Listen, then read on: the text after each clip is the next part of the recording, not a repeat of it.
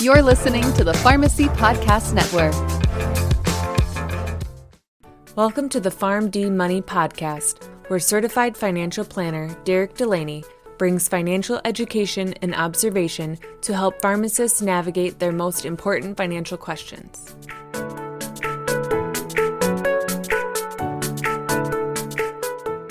Welcome in PharmD Nation to episode number 70 of the PharmD Money Podcast. My name is Derek Delaney. As usual, I am your host, and thank you very much for joining me today on this episode. So on this episode, I have some really good information that I think you're going to get a lot of value from. So listen in, buckle up, and over the next 10 minutes or so, my hope is you walk away feeling better about a future retirement than you do before this episode started.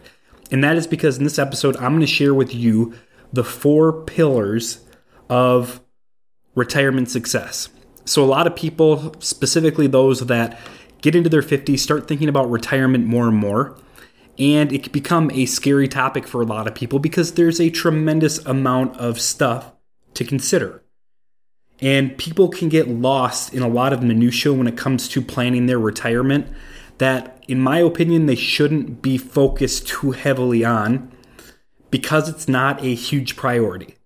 So when I think about priorities, specifically when it comes to retirement planning, there are 4 critical areas that I think everybody, regardless of net worth or income or investment status, should pay attention to and make sure you have these 4 things down in order to give yourself an opportunity at greater retirement success long term. So without further ado, let's jump in and talk about these 4 pillars of retirement success. Pillar number 1, in my opinion, is creating, trusting, and following through on a distribution plan. So the majority of people now entering retirement, or those that have 5, 10, 15 years away from retirement, are going to rely a lot on their own savings to live off of in retirement.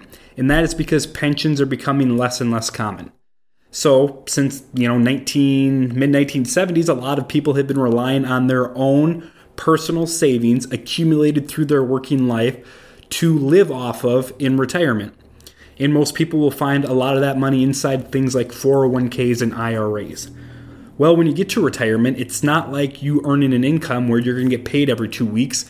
You have to figure out what your plan is going to be to take money out of those type of investment accounts to pay yourself to live off of in retirement. And just randomly taking money out here and there is not a smart move because it puts you at a lot of risk of things you're going to experience in retirement that you didn't have to worry about while you were working. And we're not going to jump into those specific risks. We can in a different podcast episode, but just know that there are unique things you're going to have to worry about. And having a well thought through distribution plan, meaning a well thought through plan of how you're going to pull money out of those retirement accounts to pay yourself in retirement, is absolutely critical because it's going to mitigate a lot of those risks that you're going to experience for the first time when in retirement. There are a number of different kind of distribution plans people can take advantage of depending on what your financial situation looks like and what you're hoping to accomplish in retirement. So for me, and what I use in my firm for my clients is a risk-based distribution plan based on guardrails or parameters that are set on the upside and downside of portfolio balances. Meaning that based on what you've accumulated up to this point and what your retirement income needs are, we can set parameters on portfolio balances on the upside and on the downside.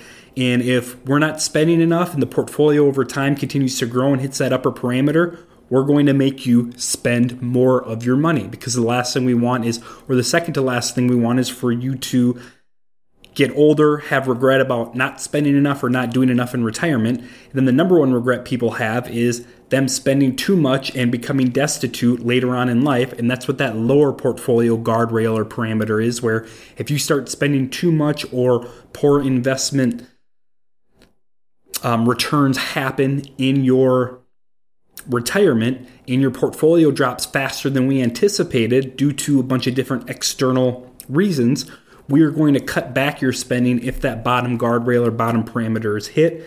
And then we can give raises based off of inflation and other unique things. So usually this setup allows people to spend their money more earlier in retirement while they're younger and healthier and have the ability to enjoy it, while factoring in the probability of them spending less later on in life, and then doing it in a way that we're protecting our future purchasing power by implementing those guardrails on the upper and lower side of their distribution plan.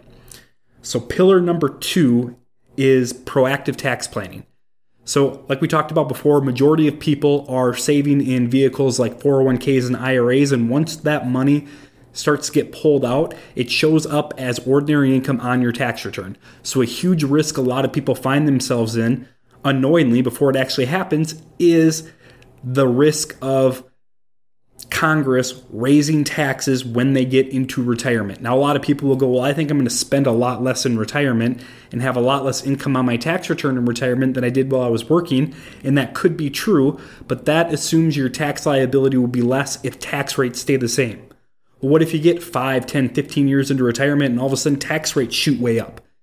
And that potentially could happen, and you may find yourself spending less but being taxed more, and there's nothing you can do about it if the majority of your money is in those 401k or IRA investments. So proactive tax planning up to retirement, and then while you're in retirement can be extremely valuable, because one of the biggest expenses retirees will pay for a lot of you is your tax bill throughout the course of your retirement.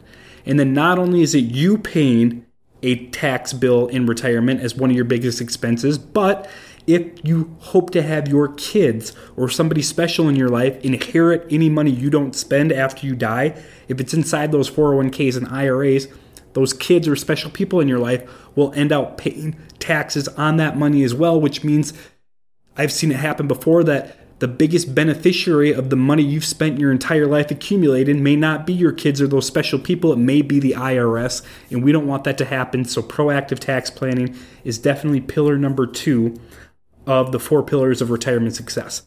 Pillar number 3 is proper income planning.